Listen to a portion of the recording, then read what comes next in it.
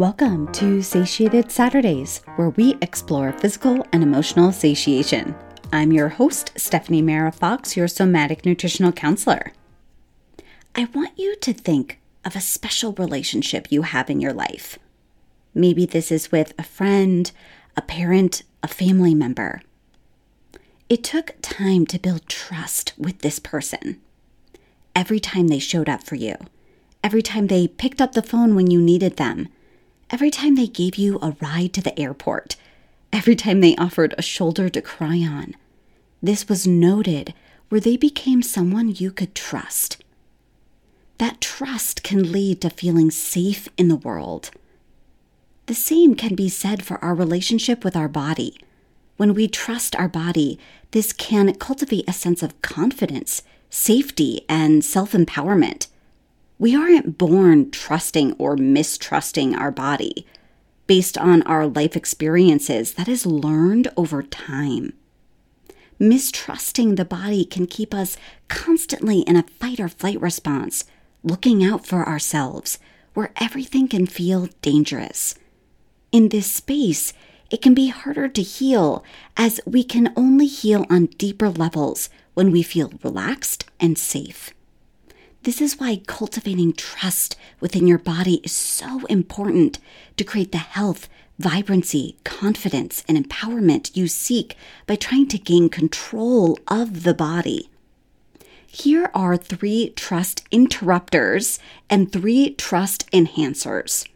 First, trauma. Experiencing a traumatic event can make the body feel like an unsafe place to be in. If the trauma had to do with the body itself, then the body can feel like the enemy to stay away from at all costs. As we do whatever we can to numb out from the body, mistrust can grow over time. Second, overriding messages. Chronic dieting, cleansing, detoxing, drowning out hunger or fullness cues can all send the body the message that it is not something to be trusted. When our body tells us that it is hungry and we don't listen, and when we force it to eat a certain way that doesn't resonate with it, we break down our relationship with our body. Third, experts. Experts come in many forms.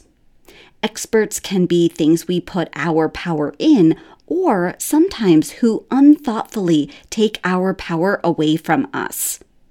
Social media can be a place where bodily comparisons run rampant, where you might end up telling your body it isn't good enough just as it is.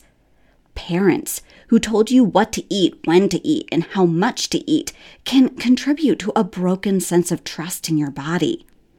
Doctors who denied how you felt could lead to a conflicting relationship with your body, not knowing who or what to believe. As you can see, there are many ways mistrust can be created with our body.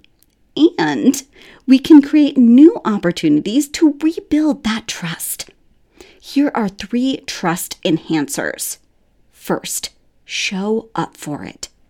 To rebuild trust within your body, you need to start slowing down with it, hearing it out, and showing up for it.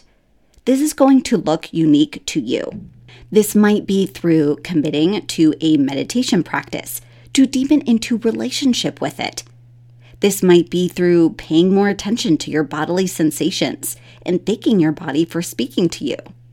This might be giving your body pleasurable experiences like a self-massage, a walk out in nature, a self-hug. Just as we show up for those we love in our life, to show them how much we appreciate them so they know they can trust us, we can do the same for our body. Every day, you can explore how you want to show up for your body so that a trusting relationship can build over time. Second, eat consistently. Your body needs consistent physical nourishment to thrive. Stabilizing our blood sugar levels throughout our day supports with stabilizing our moods, where the body can feel relaxed and safe. Right now, you may not know when you're hungry or when you're full. You may need to relearn these signals from your body over time, since they have been potentially ignored for years. Commit to eating consistently. This may be eating around every 4 to 5 hours in the day. You will be telling your body that you will no longer abandon it, and you will give it what it needs day in and day out. As you consistently eat every day, you may notice your hunger and fullness cues start to come back online as your body senses it will be getting what it needs and the lines of communication are open. Third, listen for feedback. The body is talking to us all the time, typically through sensations. To cultivate trust in your relationship with your body can mean bringing attention back to the sensations that show up every day and welcoming them in with open arms, telling your body you are listening. Your body will give you feedback on what resonates with it and what doesn't through your quality of sleep, bowel movements, digestion, skin, mental clarity, and moods. When things are going smoothly, thank your body for giving you this feedback that it is resonating with the way it is being treated. When something starts to shift and change, thank your body again for giving you that feedback that it needs something different. This is how we stay in a committed relationship with our body, grounded in trust. Take all the time you need on this body trust journey.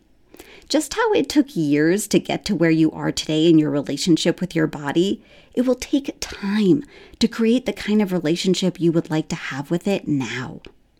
As you enhance your body trust, you may notice decision-making become easier, feeling more self-assured to navigate your day, and a deeper knowing that you can navigate anything that comes your way as you and your body are on the same team.